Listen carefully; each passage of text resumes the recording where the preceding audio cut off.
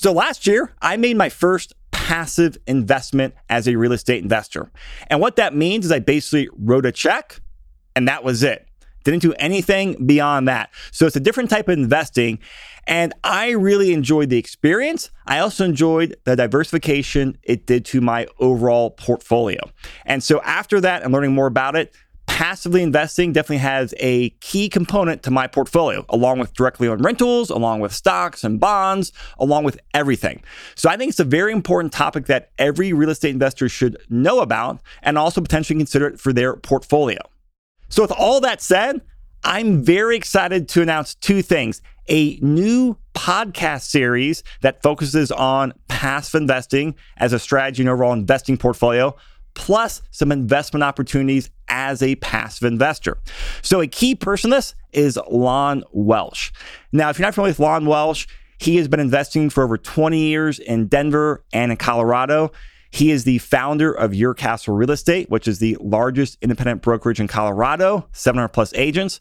Plus, he's also a business and investing mentor to myself.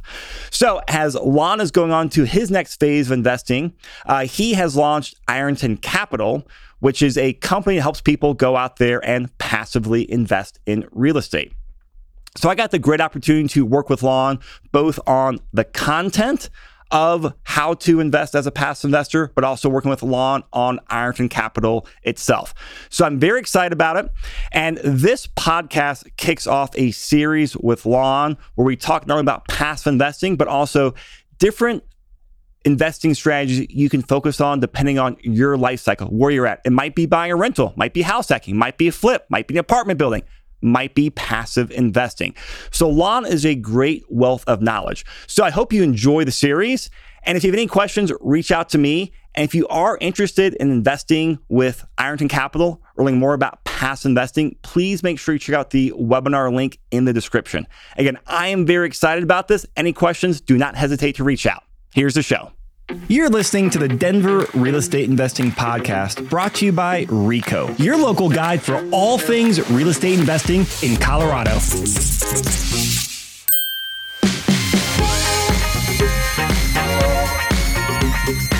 I'm sitting down with Lon Welsh, the founder of Ironton Capital, learning about his background, his investing background, and his plans for Ironton Capital. Lon, very excited to talk to you today. I am so excited to be here. Thanks for making the time for me. Yeah, so a lot of people know who you are, some don't, but what's your background and who is Lon Welsh? Yeah, I have a background in corporate finance. I went back to business school, and then I worked as a strategy consultant for 8 years at Deloitte and then at Accenture. After that, I decided to get into real estate full-time, which was about 2002 that I started. I started the real estate brokerage called Your Castle Real Estate in 2006. I grew that to be the largest independent in Colorado. We have just under 800 agents. I was able to sell that to a private equity firm last December, but I'm still staying on running it. And I really love the team that they've got at the private equity group. It's been a really, really great match. About 10 years ago, I started a title and escrow company called First Alliance Title with business partner Greg Parham. We grew that to a pretty good size and sold that to Compass last year. So I suddenly went from like working a lot to working about half of what I was used to. Once the title company was gone, I thought, well, maybe I'll just work less. And that lasted like 2 months. I thought, I need something else to do. And I'm too young to like just be half retired. So I'm starting the private equity company. I guess why I did that is I've written several books on real estate investing, and I've been a real estate investor for over 20 years now. And I've taught lots of people, lots of classes on real estate investing. It's something I really, really enjoy doing. And this just seemed like sort of like the next natural extension for me. Yeah. And I want to really dive into your investing background, because this is what I think makes you and Ironton Capital so unique in the investor space. There's a lot of people out there doing similar models where they're raising money and helping to invest it, but they don't have the investing experience, the tenure, all the wins and all that stuff as you do. So kind of give us the short story about your investments for the last 20 years. Yeah, I'd be happy to do that. I think you've really hit the nail on the head here. By running a large brokerage and looking at over 5,000 transactions a year, 1,000 of which are investor deals, and then owning a title company and seeing across a very broad spectrum of the market, I feel like I have a really good understanding of the real estate market. So my first investment was I bought a rental condo in Vail. And I think you and I recorded a podcast where I talked about how I sold my comic book collection and somehow parlayed that into this investment, which has really blossomed since then. But after that, I bought a 9-unit rental property in downtown Denver called Capitol Hill. I bought a 4-unit next to the School of Mines in Golden, turned that into condos and sold it. Had a couple other apartment buildings. And really what I enjoyed doing was buying a wrecked apartment that I could buy at a discount, renovate the building, put in new tenants at a higher lease rate, and then I could either refinance it, get my money out, and go buy the next one. But I could keep the asset, or we could sell it and then move on to something even bigger yet. And we did that for a lot of years. That worked out fantastic. 2007, we had a large crash. And by 2009, we did a lot of analysis of all of the different segments of the real estate market and decided condos and townhomes had fallen more than anybody else. And when they hit bottom, I bought almost 80 condos and townhomes for like 30 cents on the dollar in 2009, 10, and 11. And that, I'm just grateful I was able to take advantage of a once-in-a-generational opportunity there. So I've done some more on the apartment renovation side. And more recently, I've been selling off my residential, and I bought a number of office buildings, and it's sort of the same strategy. Just like the building I'm in right now, I bought this building out of foreclosure for $1.7 million. I spent $1.4 million on the renovation. It's on the market now for 5.6. Just a fantastic project. So, pretty large, diverse group of value add projects. And then I've also built 32 houses and townhomes. Yeah. So, you kind of run the gamut. Start with vacation home, multifamily. Right. You did the classic value add multifamily, value add office space, developments. And then I know the last couple of years, you have started shifting your investing strategy from a lot of these active investments more now into the passive investments. Talk about that transition and the experience in there. Yeah, I think probably half the people on this podcast are going to relate to this next paragraph really well. Starting about 5 years ago in Denver, it started getting expensive and difficult for me to find the types of investments I was used to finding that had, I'm looking for rates of returns that are over 20% a year on a 5-year hold. And it was just impossible to find those projects.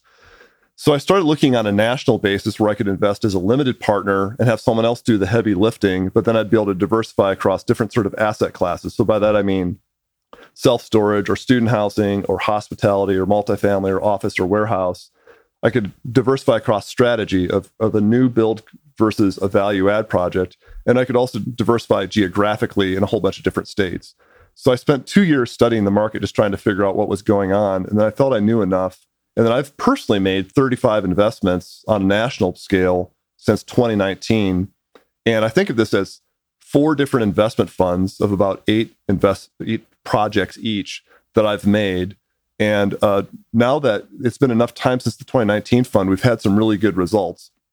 3 of the investments have closed and we've realized the results. 1 just went under contract and the other 4 are still in process. But that first fund that I did in 2019 is going to be on track to have a return somewhere 19, 20, maybe 21% per year return, which I feel is just about as good as I was making before. And I feel like I've got a methodology now that really works quite well. Yeah. And contrast, because so much of your background is, active investing where you're the operator, you're managing those properties, and now shifting to like the passive investing side for all that. Like just kind of give the high level benefits to why passive has become so attractive, not just the rates of returns, but just from how much time it takes. Yeah, there's a lot of benefits and there's some cons to passive investing. So if you're in a stage of the market cycle, and nothing in real estate lasts forever because the market is always evolving. So in 2009, 10, and 11, when we had all these foreclosures being given away by the banks, an active investor who had a good strategy could earn much more than you could as a passive investor. So the extra sweat and brain damage that went into being active and dealing with the tenants and managing the general contractors, the renovations, were rewarded with a lot more return. The market environment that we're in right now isn't like that because the prices have gotten expensive enough that the active work doesn't really return any more than the passive. And being inherently a lazy person, if I can make the same return letting someone else do the work for me, I'm happy to do that, and it gives me more free time. So to give you a sense, if you get a 20% IRR or annual rate of return, if you invest for 4 years, a $100,000 investment would turn into, what was the number here? $207,000. If we're pessimistic and say we only make 14% a year, that $100,000 investment will grow to be $169,000. So I guess the biggest advantage for passive is the ability to much greater diversify across asset class and geography. The second is the time savings. You can spend more time with your family or whatever other pursuits you've got. And I think the third benefit is when you're the active investor, you're signing the bank loan If you're doing this in 2006, right before the market goes off a cliff, you might be subsidizing the property and you're losing sleep over it. If you're a passive investor, you don't guarantee the loan. That's somebody else's problem. Going into a recession, for a lot of you, that might be a source of comfort. So how does Ironton Capital fit into the passive investing side? Like, you have all this great experience. You have shifted some of your own investing to passive investing. So you have that track record now. And just to make sure a lot of people connect the dots, since, investing with a GP or as an LP is a newer take for people, how does Ironton Capital help facilitate that for our investors? Well, I think the big thing is I've been teaching classes on active investing for 20 years. I've written 4 books on active investing. And I would say of all the people who've come through my classes or read my book, maybe 2% of them have actually gone on to go out and actively invest.